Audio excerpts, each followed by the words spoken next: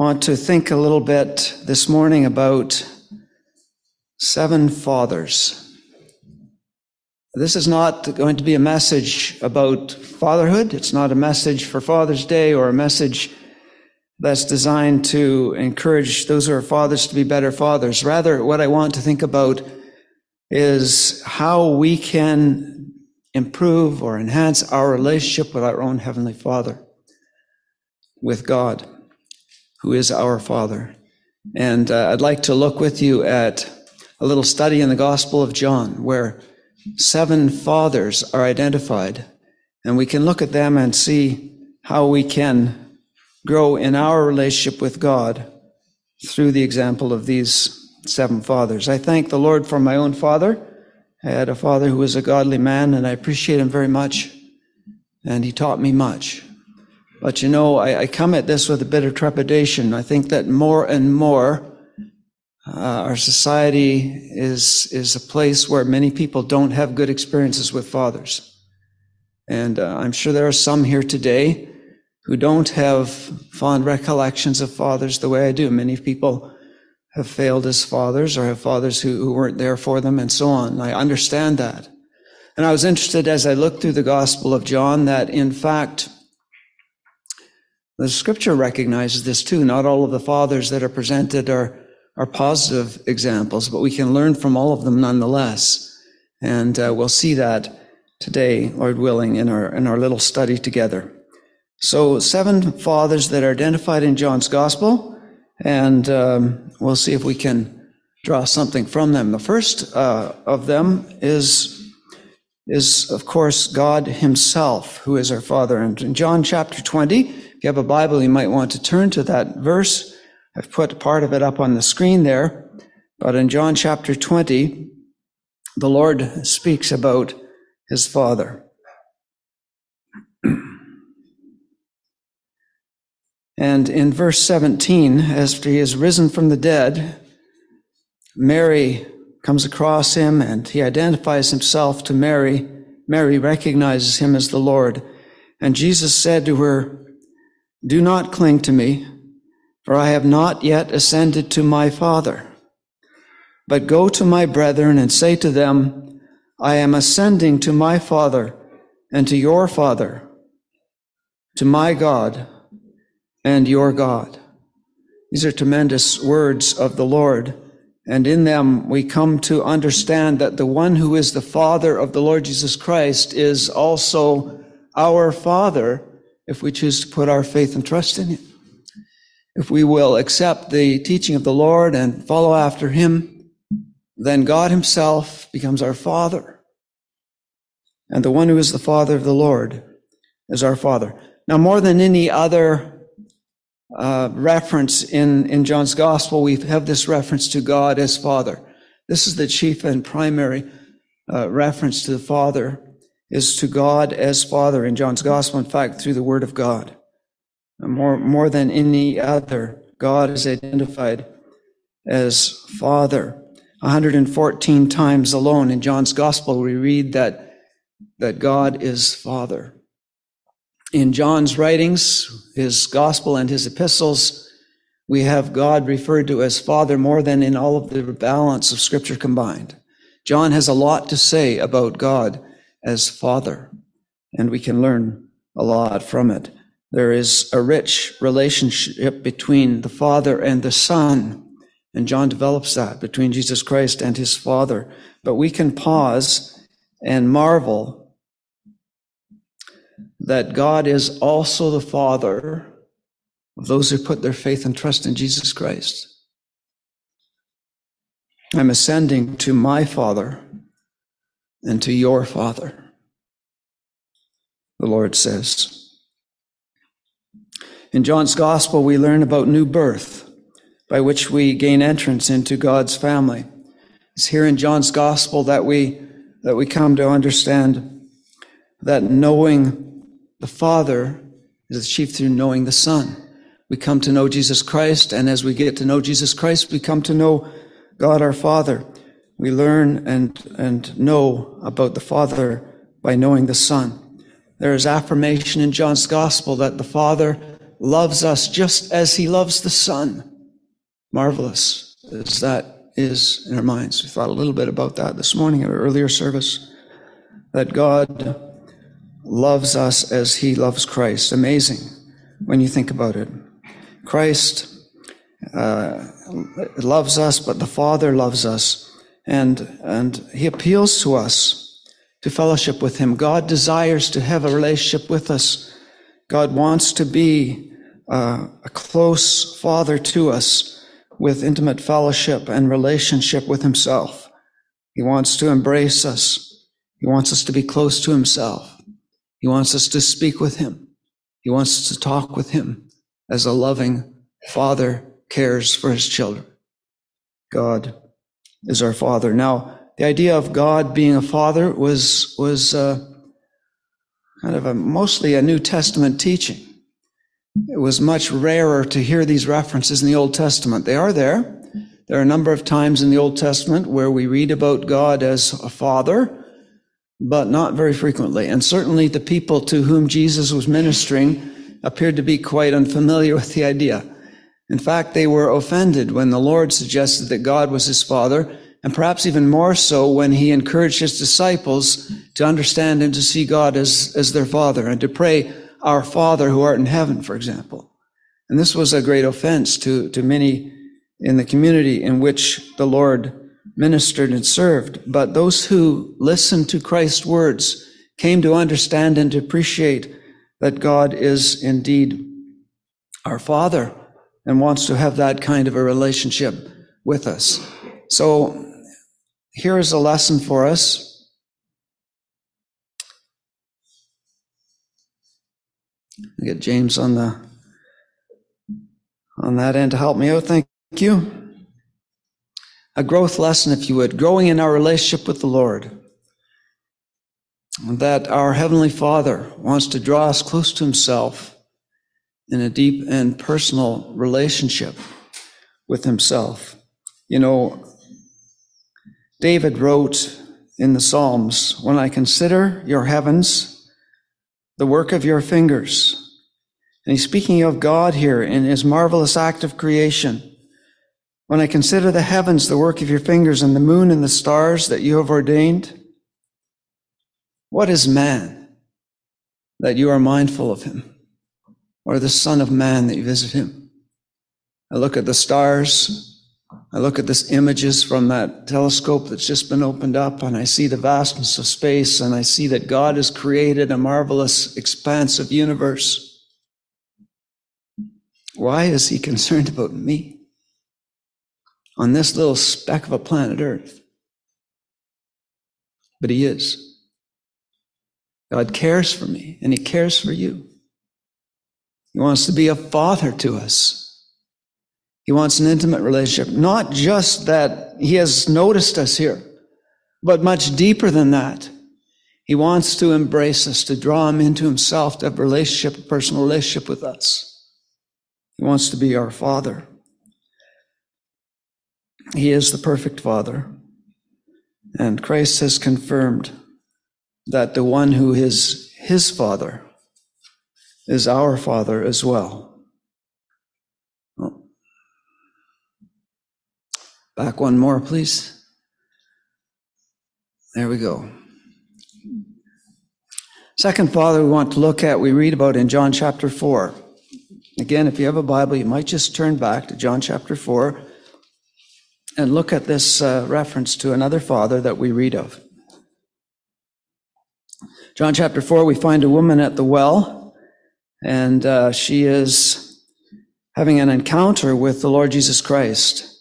And she says this in John chapter 4 and verse 12, or verse 11. The woman said to him, "Sir, you have nothing to draw with, and the well is deep. Where will you get this living water?" The Lord has said that he would give her living water. And then she raises this question, "Are you greater than our father Jacob, who gave us this well and drank from it himself, as well as his sons and his livestock?" You know, I had an opportunity to visit my family, the old family homestead, where my father grew up and my grandparents lived out on the Canadian prairie. I was about 54 years of age, I think, when I visited the old family farm. And it was a joy to walk on that ground. It wasn't completely flat prairie in this particular section. It was a bit of rolling hill. And there on that farmstead, we could see the remnants of the old foundation of the house that my father lived in as a child. And I could see to the side the well where they drew water. Didn't have running water back when he lived in that house. They would go out to the well. And it was precious to me to experience that and to see that old farmstead and to understand my father walked around these grounds. More so because I remember him telling stories of how he would go out on a cold night, minus 35 degrees out in the prairie. And his responsibility, one of his chores was to go out and draw water out of the well. And he'd say how he went with a metal bucket and they'd pull the water out of the well and he could put that metal bucket on the ground on those cold days and look at the surface of the water and see the ice forming on the surface of the water. He could watch it crystallizing as he watched. He described those experiences. So as I walked those grounds, I thought about some of these experiences with my father. It was a precious time.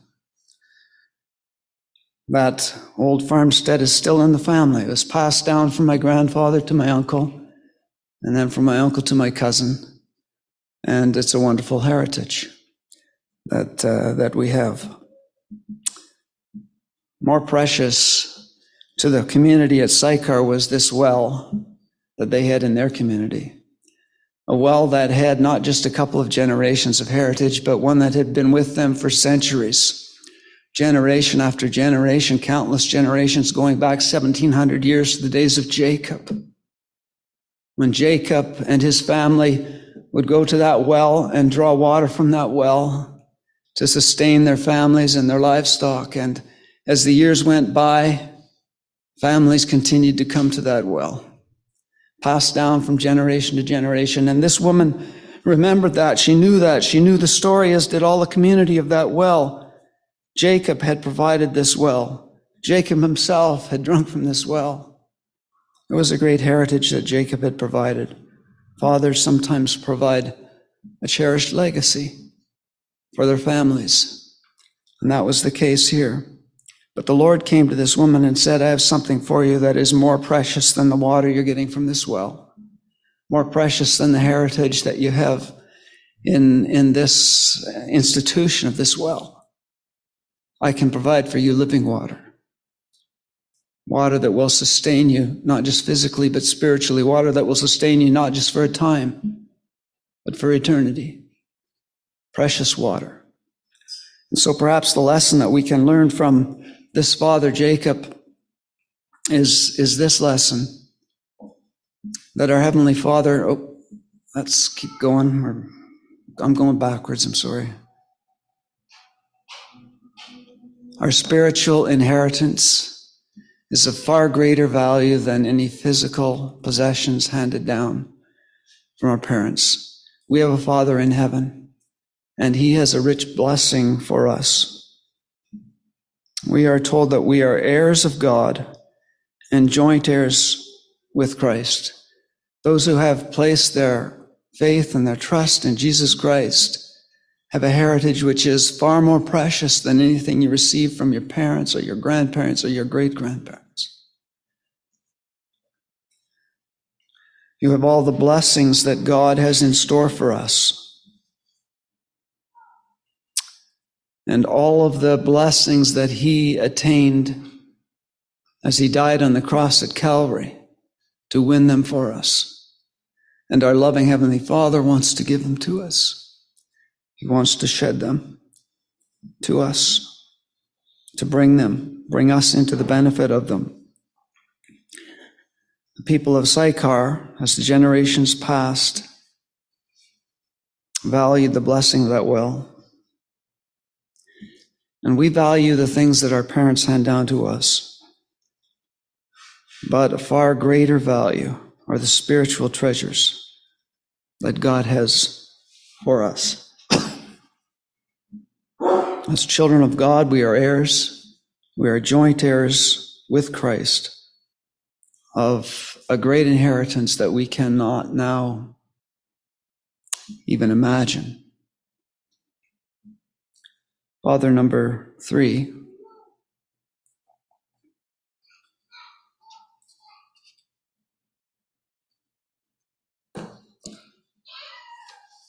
Just a little later in the same chapter, here in chapter 4. We read about a nobleman. He's described as a nobleman in the New King James Version. Nobleman who had a sick child, and he was concerned for this sick child. He came running to the Lord because he knew that the Lord could do something for him. He knew that only the Lord could do something for him. He knew that without the intervention of the Lord, his child would die. With a very heavy heart, he rushed to find the Lord, and with a great sense of urgency, he went down that road 30 kilometers from his home to the place where Jesus was, and sought him out and implored him to come and help, to come to his home and to touch his child, who was at the point of death. The Lord's response was interesting. If you have your Bibles open at chapter 4 of John, the Lord's response to the man was this. In verse 48, Jesus said to him, "Unless you people see signs and wonders, you will by no means believe." And I read that, my initial thought is, that's a harsh response on the part of the Lord. The Lord saying, you people, you don't believe. Unless you see signs, you don't believe. Here's a man whose child is dying. His heart is breaking. And the Lord responds to him in this way. Might seem harsh to me at first, but I've come to realize that what the Lord was doing was that he was about to teach the people, the crowds that were around, a great lesson about faith. Something that was vitally important. He says to the man, "Go your way, your son lives." Now at this point, this nobleman has a choice to make. He had come to get the Lord to come and bring him to his house, take him with him to his place, to where the child was sick, to touch his child and to bring him to life. And now the Lord is saying, no, just go ahead. Is it true? What he wanted was for the Lord to come so that he could see that his child was well. But now he was going to have to do something that the Lord had just spoken about. He was going to have to exercise faith without seeing. He was going to have to believe that what the Lord was saying was true. Should he return home in confidence that what's happened, what the Lord has said has truly happened without seeing it? Or should he persist in insisting that the Lord come with him to his home? This man demonstrated his faith. His conduct demonstrated his faith. His faith was evident through his actions. He immediately left that place and went on his way back home to his home, accepting and trusting in faith that what God had said would happen has happened. The Lord commends this kind of faith. Remember that he rebuked Thomas because Thomas didn't show this kind of faith. Doubting Thomas, we refer to him often as. Thomas, who said, "Unless I see in his hands the print of the nails, I won't believe." And the Lord says, "Blessed is he who has not seen and yet has believed." This man exercised this kind of faith. He believed that what the Lord had said was going to happen. And he went on his way home. I wonder, as he made that trek home, as he went back over those 30 kilometers, as he was traveling along the way, if he didn't have doubts, he didn't kind of second guess. Should I have been more persistent? Is it true? I wonder if he had those kinds of doubts. I don't know. But as he was going along the way, servants from his home came and met him and said, "Your child is alive. He's okay. And the father, the story tells us, asked what time these things took place. And I want you to notice this in particular in verse 53. When he was told what hour these things happened, the father knew, verse 53, that it was at that same hour in which Jesus said to him, "Your son lives." And he himself believed, and his whole household. It's interesting to me because this nobleman, earlier in verse 50, is described this way. When the Lord said to him, "Go your way, your son lived," we read, "So the man believed the word that Jesus spoke to him, and he went his way." But now, on hearing that it was the very hour in which the Lord said that to him, that his son was made well, we read once again, the man believed, and his whole household. I believe that there are degrees of faith, there are levels of faith, different kinds of faith. There's one thing to just accept a fact, kind of academically, and understand it to be true. But I believe that this second line, this one that we have on the screen in front of us in verse 53, where it says the man believed and his whole household, is something deeper. This is faith that the Lord elsewhere describes as faith in him.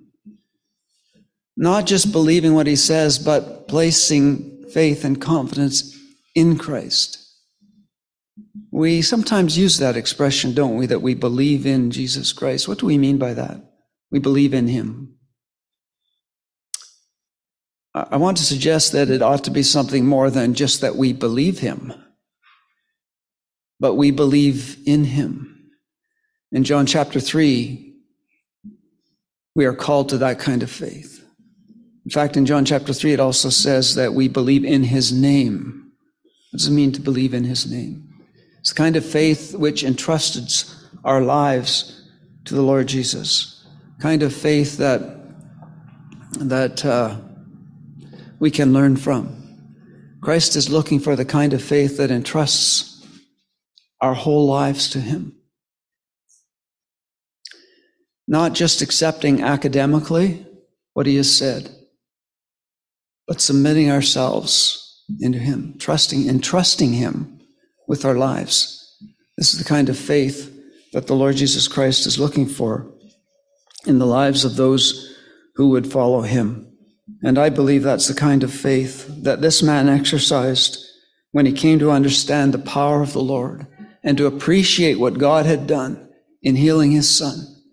And when he shared with his family all of this experience, and they didn't just believe the words of the Lord, but they entrusted their lives to him, and they believed in him. So the nobleman presents to us an example of exemplary faith. Let's look at father number 4. In chapter 6 of John's Gospel, we read of our next father, father number 4. I wonder how you respond when somebody says to you, "I knew your father." Has anybody ever said that to you? "I knew your father." I've had some people say that from time to time to me, and I can say that it generally gives me a good feeling. I'm happy when somebody says to me they knew my father. It brings a smile to my face. We share fond recollections of my father. I know that others might not always feel that way. There are some who, if they're told, "I knew your father," they might say, "What exactly did you know about my father?" Might bring different kinds of responses, because the reality is that in some way we're tied, we're connected to our father in our identity. People identify with us in that they identify with our fathers. And this is the case, whether it's for good or bad. We often are tied with our identity to our parents. And that's just the reality of life. In the times of the Bible, it was even more so. People were known generally in an age before they had surnames, or a culture where they didn't have surnames. The people would be known by their name, and then often appended to that their father's name. And so we have descriptions of people like Simon, the son of Jonas, or James and John, the sons of Zebedee. The names are the descriptor of their character and their person is that of themselves and that of their father. And that's how it was in the days of the Lord. And so when Philip first encountered the Lord back in John chapter 1, it's not surprising that we read him say, he runs to his friend Nathanael and says, "We have found him of whom Moses and the law and the prophets wrote, Jesus of Nazareth, the son of Joseph." The son of Joseph. Jesus was known as the son of Joseph, and the Lord's identity was tied to the identity of Joseph. And so when the Lord started to make claims that he was the Son of God, this rubbed people the wrong way, because he was known in the community as Jesus, the son of Joseph. They knew of his human father. And they said in 6:42, "Is not this Jesus, the son of Joseph, whose father and mother we know? How is it that he says, 'I have come down from heaven'?" The Lord knew that his true father was God. God was his father. Joseph was a man, of course. He wasn't actually the father of the Lord, physically speaking, at all, but in the community he was seen as the father. And Jesus treated Joseph and Mary with great respect. Scripture affirms that he was submissive to them. And he respected them and honored them right to the day of his death. You will recall on the cross, he hung on the cross. He was concerned for the welfare of his mother and reached out to ensure that John would care for his mother. So he cared for those who were his physically, but he knew that his true family, his real family, were his spiritual family. And the Lord understood this. The Lord's identity on earth was tied to Joseph, but the Lord's true identity is tied to his heavenly Father.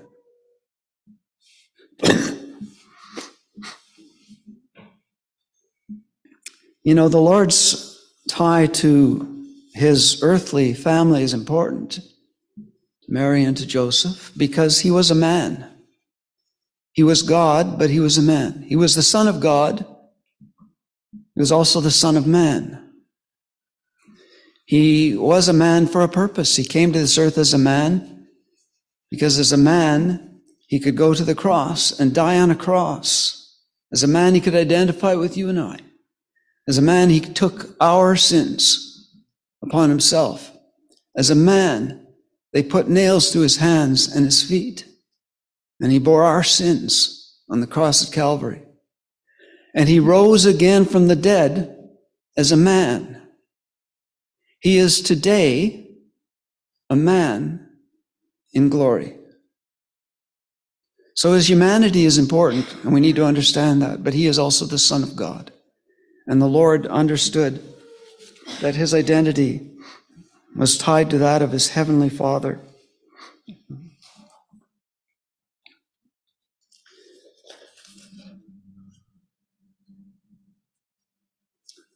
The Lord embraces those who trust him.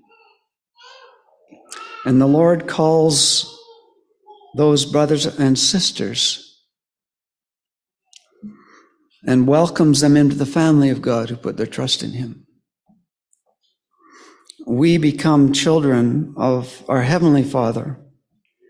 The Lord's claims to be the Son of God are what led people to stone him. Here in this account, in chapter 10, they tried to stone him because he claimed to be the Son of God. It was his claims to be God's Son that ultimately led to them putting him to the cross and killing him there. But he identified with his heavenly Father. He identified with God. Lesson number 4 from Joseph. We need to embrace and confess our identity as children of God. As much as I love my earthly father, he's with the Lord now, But as much as I respect him and appreciate him, I realize that far greater importance is my relationship with my Heavenly Father. And we need to be identifying with him.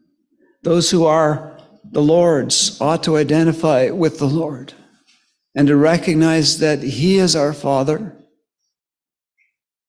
And we need to embrace all that we have in him. And I put in here also to confess it. Sometimes, I feel that I am weak in that.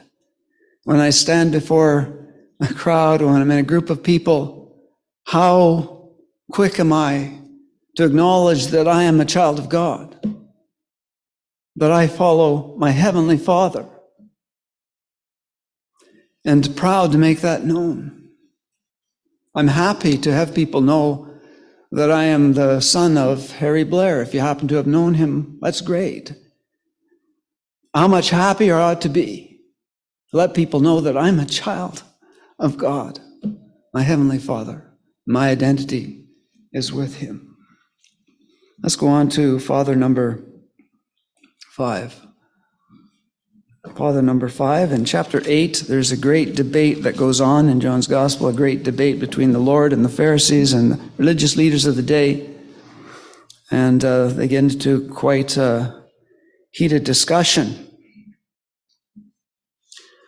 And we'll just break in at verse 53 where in anger the people say, "Are you greater than our father Abraham who is dead? And the prophets who are dead? Who do you make yourself out to be? Are you greater than our father Abraham?" Abraham reminds us, the mention of Abraham reminds us that a father often has a respected position. In some cultures, this is particularly so, more so perhaps than in our day and in our society. But there are places where the patriarch of the family, or the matriarch in some cases, but we're thinking about fathers here, the patriarch of the family has a very high and respected position, and you give honor to the patriarch of the family for perhaps sometimes no other reason than that's what he is. He's the senior member of the family, and so he's due respect and honor. That was certainly the case in the Lord's day. There was honor and respect given to the one who is the patriarch, and there is no other greater patriarch than the patriarch Abraham. The people of the nation were proud to be children of Abraham. There was great pride and association with him. He was the founder. He was the foundation of the nation, if you would.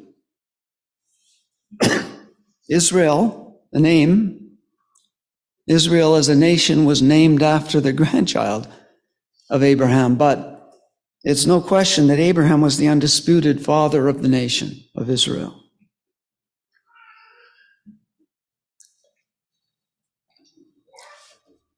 The problem that the Lord saw was this, that the children of Israel, the children of Abraham, weren't conducting themselves in a way that was bringing honor to Abraham, in a way that was respecting the things that Abraham did or the things that Abraham believed. And the reality is that we can bring disrespect to the Father. We can bring disrespect to our family by the way we conduct ourselves, by the things that we say or don't say, the things that we do. We can bring disrespect to our family. And that's what the nation of Israel was doing. The Lord would say to them, the Lord said to them, if you're children of Abraham, you need to be acting like Abraham acted. You should be respecting the things that Abraham respecting. You should be bringing honor to him, but they were not. The primary commendation of Abraham was this, that he was a man of faith. He was a man who trusted God. He was a man who believed God, and the Lord would point out to them that Abraham was one who pointed to me. Are you greater than our father Abraham, they asked. The answer to that was, in fact, yes, absolutely. He is greater.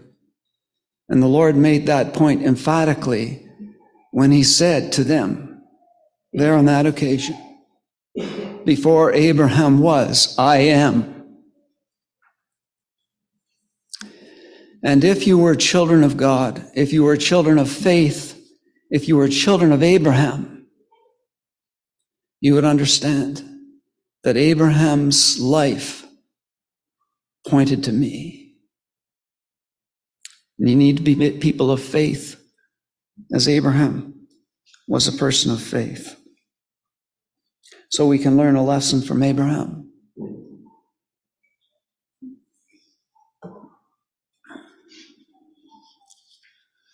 True children of Abraham demonstrate faith in Christ, show respect and honor for their greater Father, who is God. Not all of the fathers that we have presented to us are good. And in this same chapter, we read of father number 6. None other than Satan himself. In verse 44, Satan is identified as a father. He says in verse 44, the Lord himself says this, "You are of your father the devil, and the desires of your father you want to do. He was a murderer from the beginning and does not stand for the truth because there is no truth in him. When he speaks a lie, he speaks from his own resources, for he is a liar and the father of it."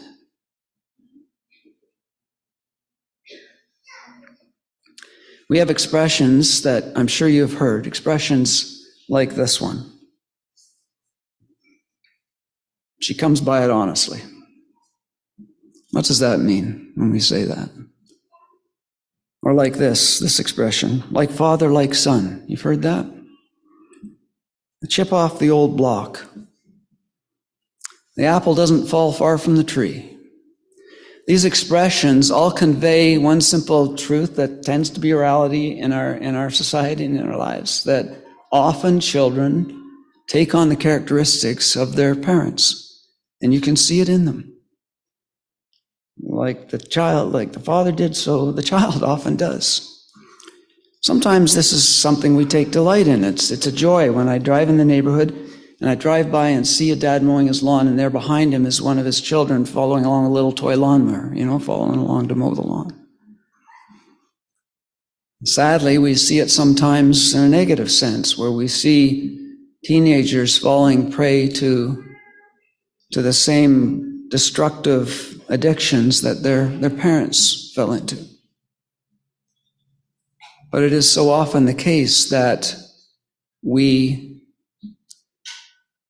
take on the traits and actions and character of our parents, sometimes for the good, sometimes for the bad.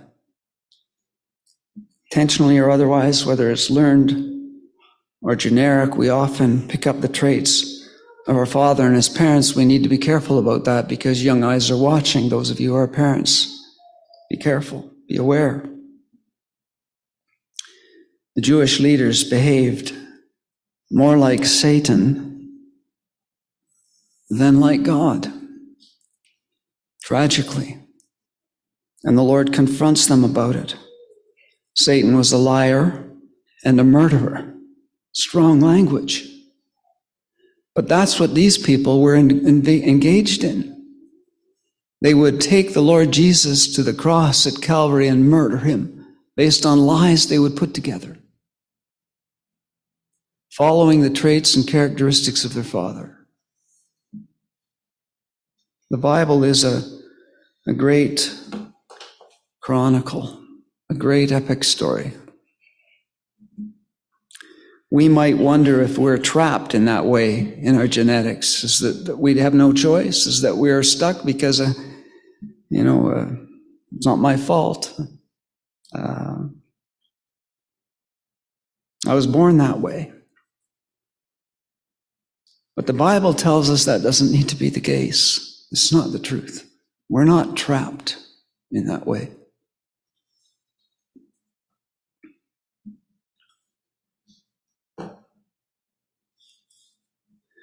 The epic story of the Bible presents to us the rebellion of Adam and Eve in the Garden of Eden, how they rejected God, turned away from him, decided to go their own way. But the story of the Bible is a story of redemption. It's the story of God finding a way to bring us back to himself. A story of how God intervened to rescue us so that we are not subjected to the whims of our evil nature. How the Lord, through his death on the cross, has empowered us to make choices to live for him. We don't have to follow the tendencies of our sinful nature, but through the Spirit of God that he gives to those who are his own, we can choose to do right and to do good, to act as we ought to before God, as children of God. Through the power of the Holy Spirit, we can choose to reflect the character of our Heavenly Father. We are children of God, not children of Satan. We are children of God, and we can reflect his character. Whose character do you reflect day by day in your life? Great lesson for us we can learn from this chapter. Let's go to the last father to finish up. And this last one is not so much an individual father, but it's a compilation, if you would. There are 3 times in John's gospel where the fathers are referenced as a way of referring to, if you would, ancestors, forefathers, things that came down to us from our forefathers. The woman at the well, we read about her earlier, John chapter 4. She said this when the Lord confronted her. She kind of changed the subject a little bit when he talked about living water. She said, "Our fathers worshipped on this mountain, and you say that in Jerusalem is the place where men ought to worship." She deflected from what the Lord was trying to say about the living water, and she got distracted by some of the differences that she had in her thinking. And I think there are some lessons for us in this. For this woman, her culture and her traditions passed down influenced her religion and her life. Culture and traditions are formed through cherished practices and beliefs that are passed down from generation to generation. And these things meant a great deal to the people in the society and Jesus lived, and they continue to mean a great deal to people today. In this case, this woman's religion was wrapped up in the traditions that she had received from her father. But the Lord directed her to a very different way of thinking. The Lord directed her to the need that she needed to remove the blinders of her tradition and to see that God was looking for those who would worship in spirit and in truth, not in Jerusalem or in Mount Gerizim where she was concerned. She was tied up in the traditions of her fathers and so was blinded to some spiritual truth. A little later in the gospel, we read about crowds that asked the Lord for a sign of his authority, a sign like the fathers had experienced when manna came down from heaven. Chapter 6 and verses 28 to 33. They were caught up in the religion of Moses' signs and symbols, but the Lord redirected their thinking and showed them that Moses' life and teaching pointed to the Messiah, the true bread from heaven. They needed to have their focus redirected to the Lord Jesus Christ. And then in chapter 7, we read a third incident of the fathers, where there was an accusation that the Lord was breaking the Sabbath. There was a suggestion that circumcision was from the fathers, and the Lord was breaking some rules around the practice of circumcision. Their religion was bound up in their fathers' ancient and convoluted interpretations of the law. We can sometimes be guilty of that as well. Christ pointed out the hypocrisy of their position and challenged them to adjust their judgments to truly align with God's thinking and with God's standards and purposes. A lesson we might draw from this is very simple and important, I think, for us.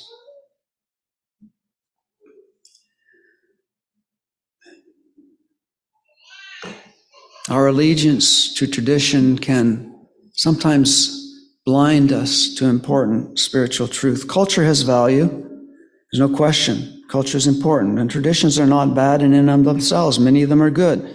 But we must distinguish between tradition and truth. It's easy to fall into a trap of viewing our own practices as the standards of God and equating them with God's word in terms of their authority. And this is wrong, and the church has often been guilty of this. The Lord reprimanded the people of his day for teaching as doctrines the commandments of men, Matthew 15:9. And we still fall into this trap. Too often we say, well, we've always done it that way. We've always done it that way.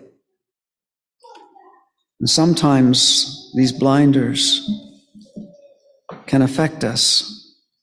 And our tendency to avoid any deviation from the established and the familiar can be a hindrance to growth and can limit our potential for serving the Lord. And I know that this is a lesson that I in particular need to take to heart, and perhaps some others here today. But here overall we have 7 lessons that might help us to grow in our relationship with God. 7 fathers who teach us some things about how we ought to live and how we ought to think and how we ought to conduct ourselves. And I hope that this will be of some help to you as it has been to me as I've reflected on it. May the Lord help us.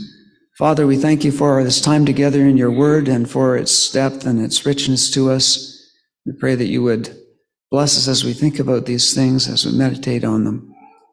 We thank you that you are not just our God, but you are our Father, and that you care for us, and that you draw us into a close relationship with ourselves.